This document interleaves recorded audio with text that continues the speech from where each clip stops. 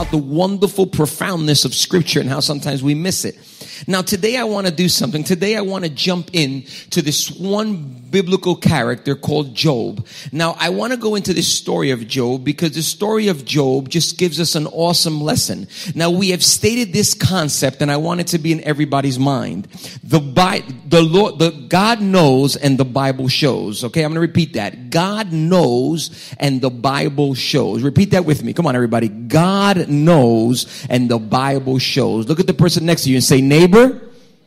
Say, God knows and the Bible shows. So here it is. If you're confused, if you're missing out on it, if there's something you need to know of God, but you feel you quite don't understand it, you fully don't understand it, you go to Scripture because in the Bible, you will find the answer you're looking for. If it's a marital situation, if it's a sexual problem, if it's a drug problem, if it's a raising kid problem, you go to Scripture and Scripture will have the answer for you. And what we're doing today is as we go into Job, I want to show you something that Job teaches us. Now, the book of Job has awesome lessons. Most of you have heard about Job. He's the dude who loses everything he had. He ends up with nothing in his life. Everything is torn apart. The guy gets sick. He ends up on the floor. Now, you know the story of Job, but there's something behind the story of Job that normally we miss. In the beginning, very, very beginning of the story, in the book of Job, chapter 1, verse 1, let's read about Job's life. It says, now, when you read it, it starts telling us about him. And I'm not going to go into detail because of time, but it starts telling us details about him. In verse 3, it talks to us about who he is. In verse 1, it talks to us about who he is. In verse 2, it talks about who he is. In verse 1, you find that it says that this man was blameless and upright. He feared God and shunned evil. Now, I love that. That's one of the most powerful things, and I'll probably return to that at the end of my teaching today. But it says he was blameless and upright, and he feared God, and he shunned evil. Man, shunning evil. I wish I had more time to dedicate to that. Okay. Verse 2 says that he had 7 sons and 3 daughters. It says that he has 7,000 sheep. Can you imagine in that time having 7,000 sheep? It says that he had 3,000 camels, 500 yoke of oxen, and 500 donkeys. The Bible says he had a large number of servants. In other words, when the Bible ends here, and in our version, the version we tend to use mostly here, today we'll use like 3 different versions, but in the version of the Bible we use here, NIV, it says he was the greatest man among all people of the East. Now, when he says the greatest, if you read in the Amplified version, I like that version a little bit better in this specific case, because when we hear the greatest man, sometimes you might think, well, he's talking about he's a prominent man. But what he's really talking about, the way it really says it, is the dude was rich. I mean, it literally gave you details of everything he had. 7,000 sheep, 3,000 camels, 500 yoke of oxen. If you had that today, you'd be rich. This man was really rich in that time. So the Bible says he was a rich, wealthy man. Verse 4 starts telling us about his family. So it's giving us a bio on who Job was. In verse 4, the Bible says that that his sons used to hold feasts. They were great parties. In other words, it's saying his kids could party like it was his kids could party.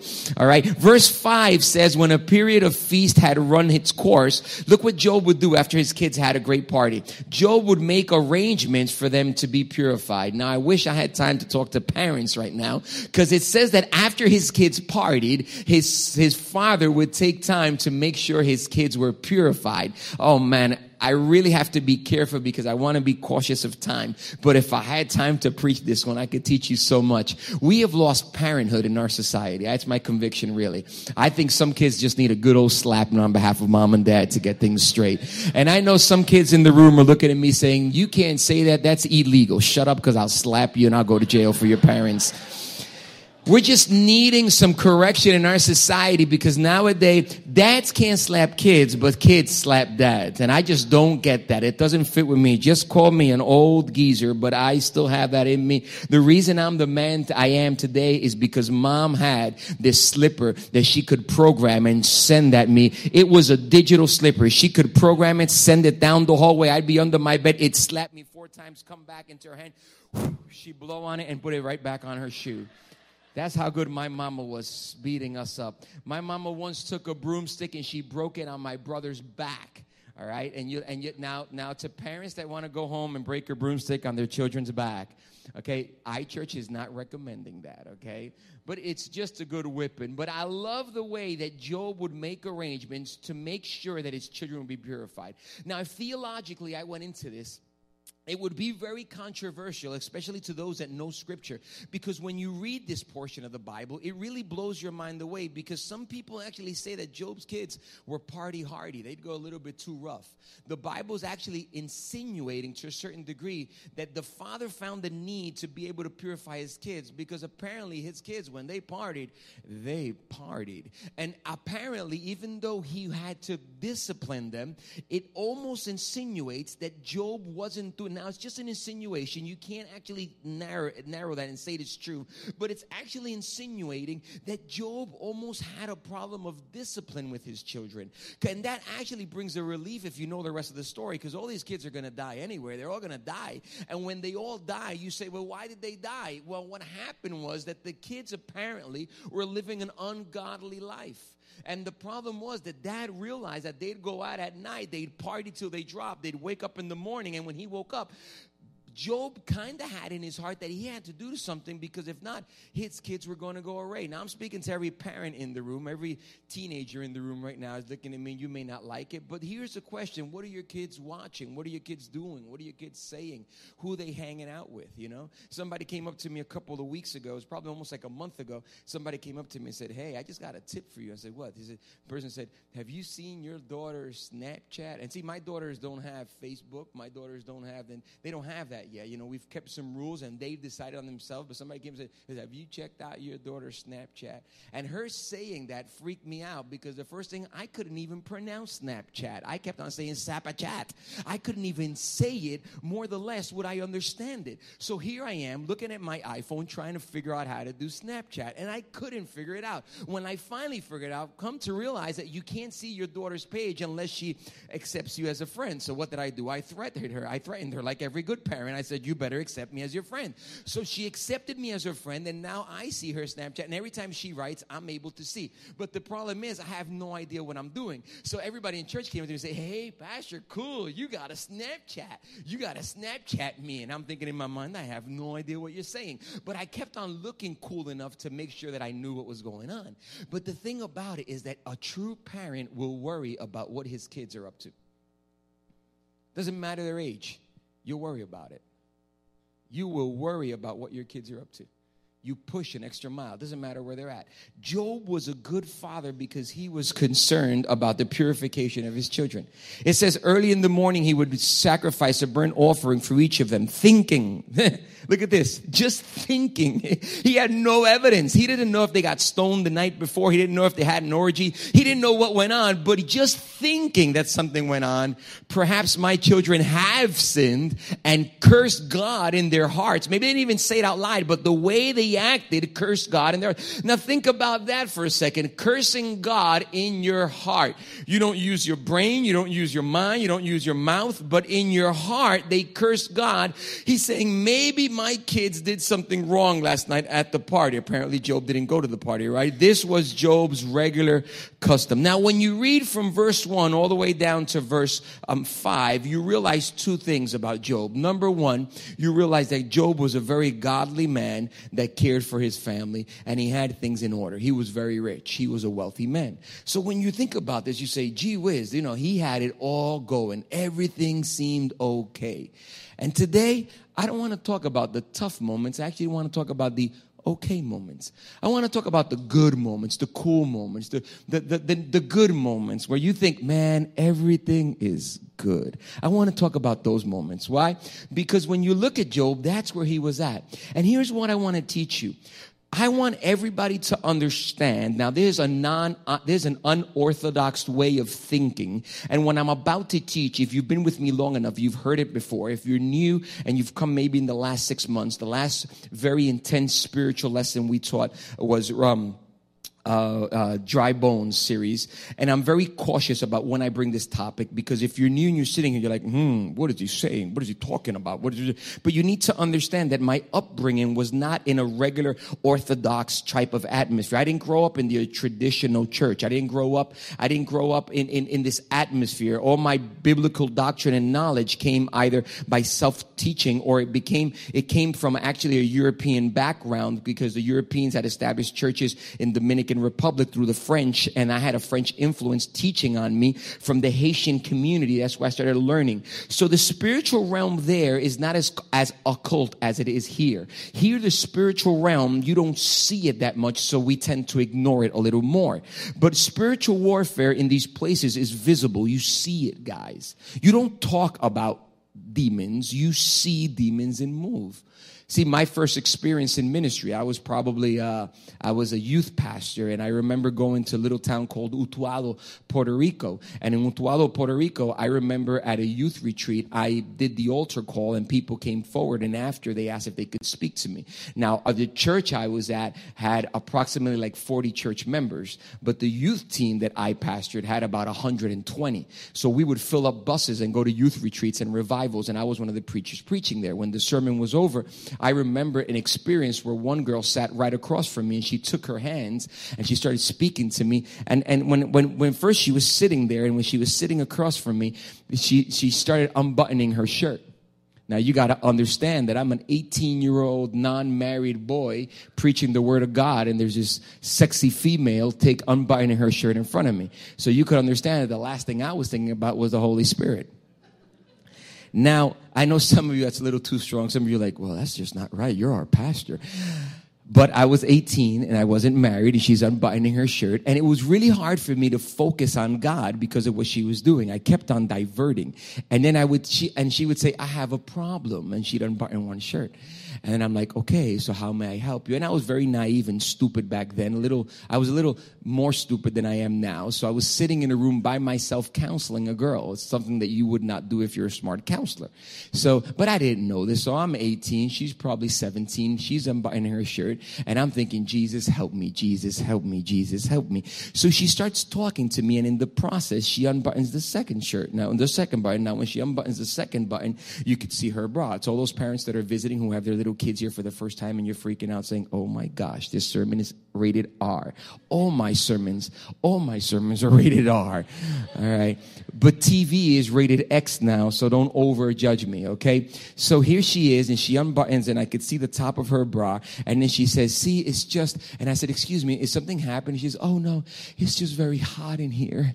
And she starts touching herself, and now I'm sweating also in front of her, and as I'm sweating in front of her, I lean back, and I say, something is not going good. This is not going. And she says, see, it's my boyfriend, and I want you to understand, pastor. And I was not a pastor back then, but she says, I was just a preacher. She said, pastor, I want you to understand. No, I'm not a pastor. Pastor, I need your help. And she leaned on me and put her arm around my back. And when she put her arm around my back, I just wanted to be that pastor, I wanted to be that pastor and take care of the flock. And I put my arm around her, and I'm unfocused. And all of a sudden I realized, and I pushed back, and I said, wait a minute. I shunned evil. I said, wait a minute.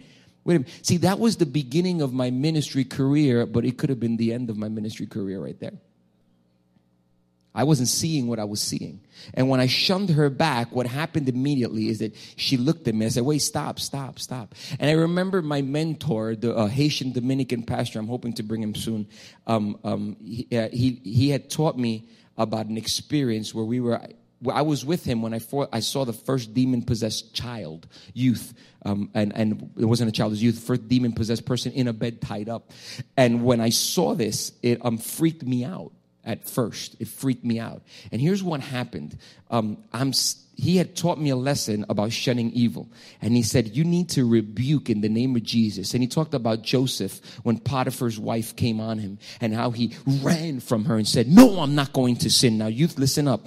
You may think I'm religious now, but if you don't know how to shun evil and run like it's the devil, you will fall into sin. You need to acknowledge, well, pastor, you're just being a little bit overrated, charismatic, trying to be holier than thou. No, then you tell me why I'm where I'm at, and I'll look at where you're at. Because the difference about where I'm at and you're at is that I learned to shun evil. And shunning evil, I rebuked her and I said, I rebuke you. It was the first time I rebuked a human being in my life. I said, I rebuke you in the name of Jesus. And when I said, I rebuke you, she looked at me and right there, she took her hands and she had a long nail and she went onto my chest and she started pressing and tearing into me and her voice changed and she started speaking to me. Now, what we don't understand sometimes is that in this world where we live now, we don't see much of this. And some of this sounds like a horror movie to you because Satan has found an awesome tactic to run everything at an invisible level and hide. And we don't see spiritual warfare as it is. But what I want you to understand is that parallel to this world, there is a spiritual realm running. You may call it good and evil. Call it whatever you want. I don't care. I call it God and Satan. And at this other level, while I'm here on earth, there is parallel to me a spiritual realm occurring at the same time. And every now and then, this spiritual realm where God, angels, Satan, and his demons work and where I live, every now and then they tap and they touch. Now, when that experience taps and touches, it is either for good or it is for bad. And when you're a parent, you're worried about when it touches. See, you kind of know it. Some of you could actually perceive it. Some of you have been in a room and you know when these two realms are touching simultaneously. It's just these moments of touching. Some of them are supernatural blessings. Some of them are miracles. When you come to church, the reason I think coming to church faithfully is important and not staying in your home is because church is an atmosphere and a platform that builds a little mountain like my knuckles right now. And that little mountain brings us here on earth closer to heaven than you could ever be. You say, well, I could do that in my house without coming to church. You can. Then explain to me how come also your flesh can do a lot of things that are pulling you farther and further away. See, the body of Christ in the church is a platform for you to come close to that. So it's really easy to experience a powerful worship song or be able to release yourself in the spirit or be able to hear a word of God. Now, I know I lost about 10% of you on this and some of you are looking at me weird right now. But when it runs parallel and you start thinking that way, you read scripture and you read it in a different way. What I want you to understand that everything was well in Job's life, but simultaneously, I want you to understand that there's something occurring in the spiritual realm that he doesn't understand clearly, that you don't understand clearly, and that I don't understand clearly. In the book of 1 Corinthians chapter 1 Corinthians chapter 13, verse 12. The Bible says that we look into a mirror, but our mirror is blemished. What the Bible is saying is we could barely understand and see ourselves. The Bible's saying you don't even know yourself. You God? The Bible's saying you don't even know yourself. You lose your shoes sometimes. You lose your keys and you think you know God. The Bible's saying we look through a blemished mirror. We barely understand. There's another portion in the Bible that I love and I've always held to this. Isaiah chapter 55 verse 8 and verse 9 says that his ways are greater than our ways. It says that his ways are higher than our ways. It says that the way God thinks is not the same way we think. So what the Bible is saying is that parallel to us, there's something occurring way greater than us. And it's specifically in Job's life, the Bible, at the very beginning of the lesson of Job, the Bible, God knows and the Bible shows something very powerful. It says one day, while everything was great in the world of Job, it says one day, verse 6, it says one day, the angels, now it's talking about that spiritual realm, came to present themselves before the Lord. And Satan also came with them. So the angels show up to a meeting with God, and Satan also shows up to the meeting. Verse 7, the Lord said to Satan, the God speaks to Satan. He says, hey, where have you come from? He's saying, where have you been? And look at Satan's answer. Look at Satan's answer. Satan answered. God knows, and the Bible shows, God's putting this at the beginning of Job because he wants to teach us something that we don't understand, that we ignore here on earth. He says, Satan answered the Lord. And now this is very important. From roaming throughout the earth, going back and forth on it. The Bible says that Satan answered back. God said, hey, where have you been, Satan? Satan says, watch. Satan says, me? I was roaming the earth. I was roaming the earth. Now, do we have military people who have been in the military here? Anybody have been in the military? You can raise your hand. Anybody here who's been in the military, any type of armed forces? I know we have a lot. 1, 2, 3, 4, 5, 6 people. Okay, listen to this. Listen to this. Every good person, every good strategist inside the army, every good commanding chief, anybody would always understand that today and yesterday, one of the most important things in war is intel. If you don't have intel, you have no strategy. You have no strategy, you're in trouble. You have to gain intel. There's this one author that I like reading from him. He was a businessman. I like it because he speaks from a business leadership point of view to those that love leadership lessons. He speaks from a business leadership point of view. He speaks from a Christian point of view. He speaks from a war point of view. And I'm not saying I agree with him. I'm not saying follow him. I'm not saying I agree with everything on him. But I love learning from other cultures. There's this one author. He's a Korean man. His name is Sun Myung Moon. And Sun Myung Moon says this. I love this quote. I know the enemy, but the enemy doesn't know me. Thus, the enemy has already lost the war. Now think about that. He says, I know the enemy, but the enemy, he's talking about intel. He's talking about intel. He's talking about information. He's talking about strategy. He says, I know the enemy doesn't know me. Thus, I won the war. What do you think Pearl Harbor was? The enemy knowing us and us not expecting them. Every time, listen to this, come on, listen to this. Every time the enemy knows more about you than you know about him, you're about to lose the war. So if Satan is out on the road and he turns to God and God says, where were you? He says, I'm out there. What do you think he was doing? He was gaining intel. He was saying, okay, I know your weakness. I know yours. I know where you fail. I know what you do. I know yours. Hey, I know where you fail. I know where you mess up. Oh, I know. See, Satan was out there gathering intel. It was spiritual warfare at its best. Satan saying, I got this. I got you. I got you. Pastor, what are you saying? Somebody's watching you. They're watching all the time. Guys, think about it. Think about it. You may sit there and say, Pastor, you're overreacting. The book of Hosea, chapter 4, verse 6 says, my people are destroyed. God says, God knows and the Bible shows. He says, my people are destroyed because of lack of knowledge. I believe Satan knows more of you than you know of him. Thus, your war, you will lose. You will lose every spiritual temptation as long as you don't know, if you don't know his strategies, if you don't know the way he thinks, if you don't know the way he acts, he will beat you at your war. He will know. Why do you think it's a casual thing, man? You think it's a casual thing? I argued with my wife. And she's been driving me crazy. No, not you folks. You folks, I know you're holy and all that. You don't do this stuff. But, my wife just drove me crazy. On my free day, she gave me a list. She says, it's your day off. Come home and rest. And she gave me a list with 20 things to do. It's one of those things where she says, I just have one thing for you to do. And then she pulls out a list. It's the list. That's the one thing she had. And then you're working and you get there and she's there and then you get mad at her and when you get mad. Now, not you folks. I know you folks don't argue. Marriages out here don't argue. I know parents don't get upset with their kids and don't want to smack. I know you don't do that, just me.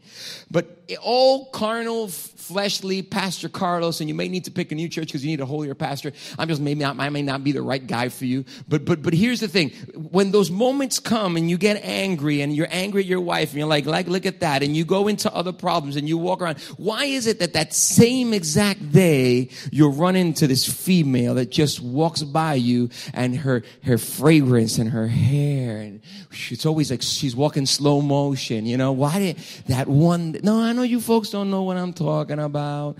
I know you don't live that. Why is it that when you're most aggravated or you had a bad day, you woke up and you hit your, that pinky on the side of the bed and you're walking around? It's the same day that your tire pops and it's just a casual thing. Oh, it's not a spiritual thing. I know. And it's the same day that somebody at work just drove you crazy and you want to kill. And it's the same day that something happened with your paycheck. And it's the same day. Well, I mean, it's just maybe it's just me. Pastor, it's just a casual thing. He knows more about you than you know about him. He knows when to place the temptation in front of you. He knows how to get you to cuss, and he knows how to get you to be mad, and he knows how to get you to be pissed off. In fact, you think it's you, but he knows how to put those words in your mouth that drive everybody miserable around you. And they answer back and they slash back at you. He knows how to get you depressed. He knows what drives. He knows what your weakness is. It's funny because I sit in my counseling office this week and I have a guy in front of me. He sits in front of me and says, Pastor, and he's a good man of God, a good servant in my Spanish congregation. He sits in front of me and he says, Pastor, I go, what's up? And he goes, I go, dude, are you going to serve this next week or you're not going to serve in church? And he turns to me and says, Pastor, I haven't been in church in 2 weeks. I said, you haven't been in church in 2 weeks? And I'm like, dude, what's wrong with you? He goes, I don't know. I'm just sad. I'm just down. I'm just out. I don't feel like getting up, you know. And then Josue called me and he asked me to serve, but I'm thinking, Josue, you know, Josue, he's like his dad. He's got the gift of speaking and, you know, he's convincing me and he's just saying nice things. But, you know, Pastor, I don't know. I don't want you guys to draw me into this. And so what do you think it is? And I asked him, how much Coke did you take this week? He means like Coca-Cola? I said, no, man, Coke. He goes, oh, man, what are you talking about? I said, how much heroin did you shoot up? He goes, no, Pastor, what do you... He goes, Pastor, it's me. I almost said his name. He said, Pastor, it's me, man. You know I don't do drugs. I said, dude. Come on. How many prostitutes did you sleep with this week? He just got offended at that point. You know, when you walk into my counseling office, you will get offended at one point. So he says back and he goes, come on, Pastor. Come on, man. What's the deal? I said, come on, man. Come on, talk to me. And he says, none, very seriously. I said, oh, so that's not the fiber of your sin, is it? He goes, no. I said, right. So Satan attacks you where he knows you're weak. And where you are weak is getting depressed and thinking that nobody loves you because you have a low self-esteem. So he hits you where it hurts most. I said, open up your eyes, brother. I said, open up your eyes. See, some people have problems with drugs. Some people have problems with heroin. Some people have problems with women. Some people have problems with men. But we all got problems. So he's going to find where you have them, and he's going to pinpoint it. He's going to hunt it down. He's watching. It's spiritual warfare. He's not stupid. He's watching exactly where you're weak. He's watching it. It's a strategy. The enemy knows more of you. So let me teach you something about the enemy in the next 5 minutes. Bear with me, okay? I'm going to teach you something about the enemy. I want to give you a step ahead. Pastor Carlos wants to open up a day. This may be the sermon that changes your whole spiritual life, because I want to open up the door and show you something that you may have not been looking at, because you thought that the problem was somebody was attacking you. You thought that the problem was depression. You thought that the problem was money. You thought it was that, but it's way beyond that. It's actually spiritual strategy on behalf of Satan trying to get into your mind, but you're ignoring it because the people perish because of lack of knowledge, according to Hosea. So let me teach you something then that's going to blow your mind away. And if you've been in church all your life, you're really in for it now. Watch this. Verse 8 says, then the Lord God, your Savior, your protector, okay, your Redeemer, the Lord said to Satan, hey, since you've been around trying to get strategy on somebody and find somebody weak that you could hurt in their weak area, since you've been trying to find somebody, have you considered my servant Job? He's like, hey, I got Job. Why don't you go after Job? Hey, have you considered my servant? I don't know about you folks. Maybe you folks are like, oh, hallelujah, hallelujah. I'm thinking, God, what's up? Come on. I struggle enough, and you're saying, hey, why don't you check out Carlos, my servant, man? Go hit on Carlito, man, go. You know his weaknesses. He shuns evil. Remember that day that he was with that woman at the beginning of his ministry? He said, rebuke him. He shuns, go get Carlos. I'm like, God, come on, cut me some slack, man. Now you guys are saying, Pastor, what are you talking about? It's not that way. Pastor, why would you say something like that? Oh, so all of you are like, come on, Satan, get me. Come on, be real. Let's be honest, guys. The Lord looked at Satan and said, have you considered my servant Job? There is no one on earth like him. He is blameless and upright, a man who fears God. And at this point, anybody in sin would be like, that's why I just like sinning. If you sin, you don't get attacked, man. But all you holy people like you, Pastor, look at that, man. God sent Satan right after you, bro. He said, have you considered my servant Job? Now, here's what I want to focus on. Everybody, listen, pay attention. What if God told Satan to consider you? What if God went up and said, hey, Satan, why don't you consider Mike? What if yesterday God said, hey, what's your name, brother? Dennis. Think about it, Dennis, for a second. Dennis, the people, I know what, everybody's just like, don't pick Dennis, he's new. That's why I'm going to make you feel at home, bro. He goes, imagine yesterday you went through something and it was really tough. And imagine it was God saying, hey, Satan, try Dennis.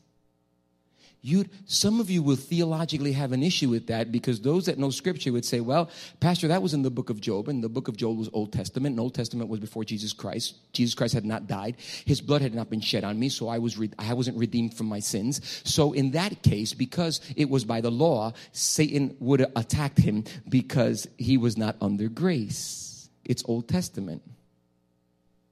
Wait a minute, holier than thou. Then explain to me why 1 Peter chapter 5, verse 8 says in the New Testament, almost at the end of the Bible, be alert and sober-minded. Your enemy, the devil, prowls around like a roaring lion looking for someone to devour. What happened with grace there? Pastor, what are you saying? It says that the enemy said, be alert and of sober-minded. Well, Pastor, it's speaking about, Pastor, I know what, it's talking about people who are not Christians. It's talking about people who are not Christians, Pastor. It's not talking about Christians. It's talking to those that are not believers. Wait, read verse 9. Resist him, standing firm in the faith. Resist him, standing firm in, it's talking to believers. So, Pastor, what are you saying?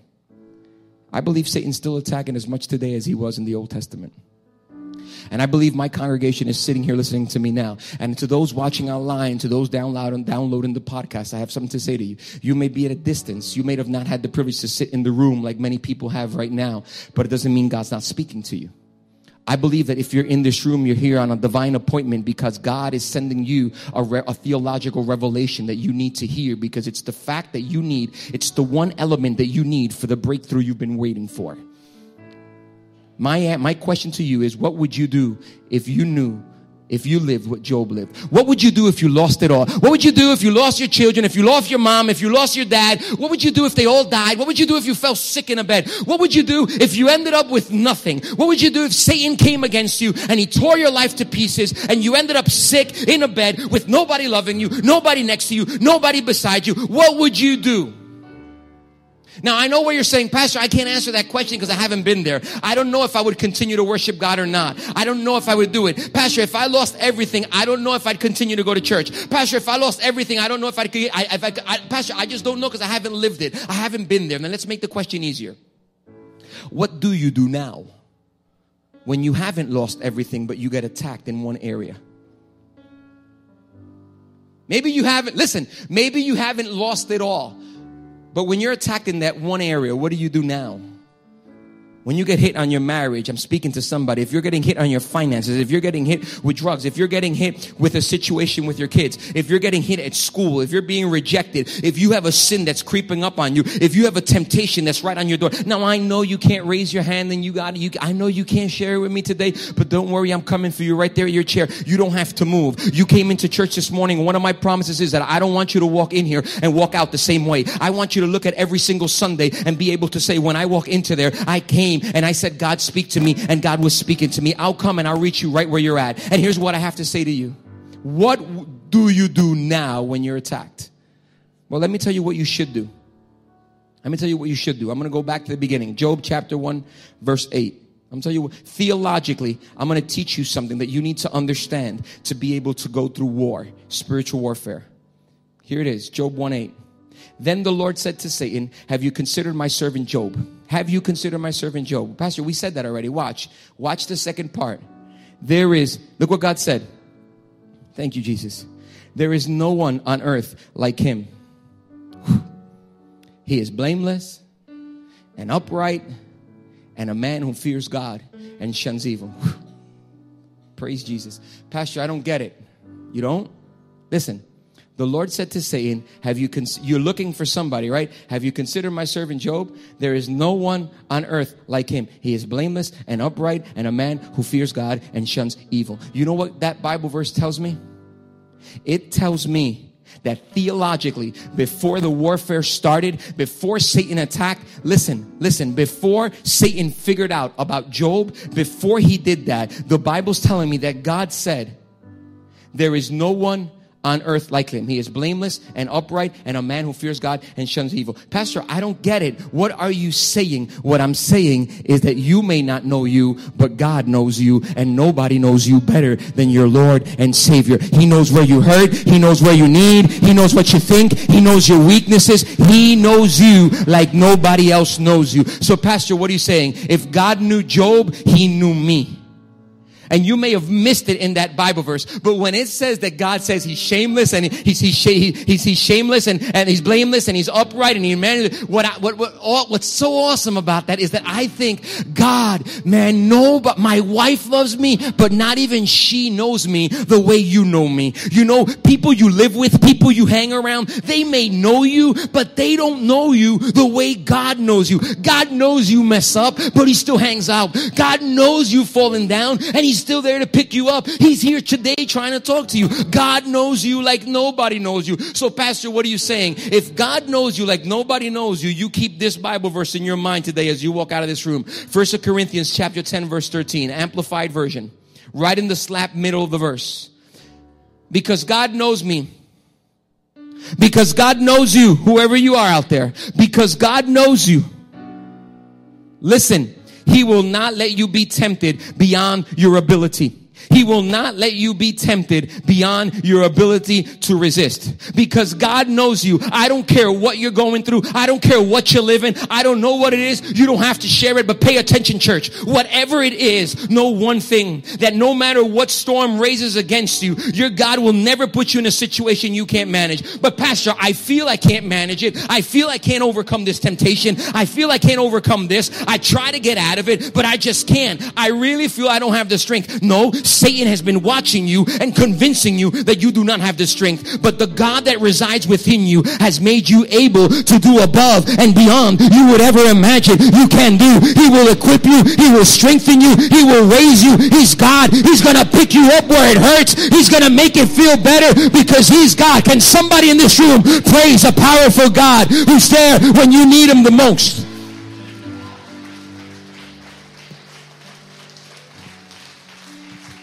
So there's it. Pastor, what are you saying? What are you saying? Listen up. What I'm saying is, when you go out of this room, no matter what you encounter, have one thing in mind. Whenever you feel you're about to give up, come on, close your eyes, bow your head right now, right there where you are. Right there where you are. I'm done. Close your eyes, bow your head. Right there where you are. Close your eyes, bow your head. Right there where you are. Right there where you are. Right there where you are. Close your eyes, bow your head. Listen up. You need this. There's your breakthrough. There's a difference. You are not alone. You got me? You are not alone. Your God knows you. Your God knows you better than you know you. You got me? Your God knows you better. He knows where you fall, man. He knows. Then why hasn't he picked me up, God? He gave you the strength. You don't believe you have it. Satan's lied to you. So walk away from that. Walk away from that. Rebuke that lie Satan's been telling you for a while. He tells you, you ain't got it. But I told you, your God knows you better than you know you. And you have not to fear and not to worry, because God knows and the Bible shows. I bless you in the name above all names, in the name of Jesus Christ. When under attack, remember, God knows you more than you know you. Father, thank you. In the name of Jesus Christ, amen. Amen. Can you put your hands together?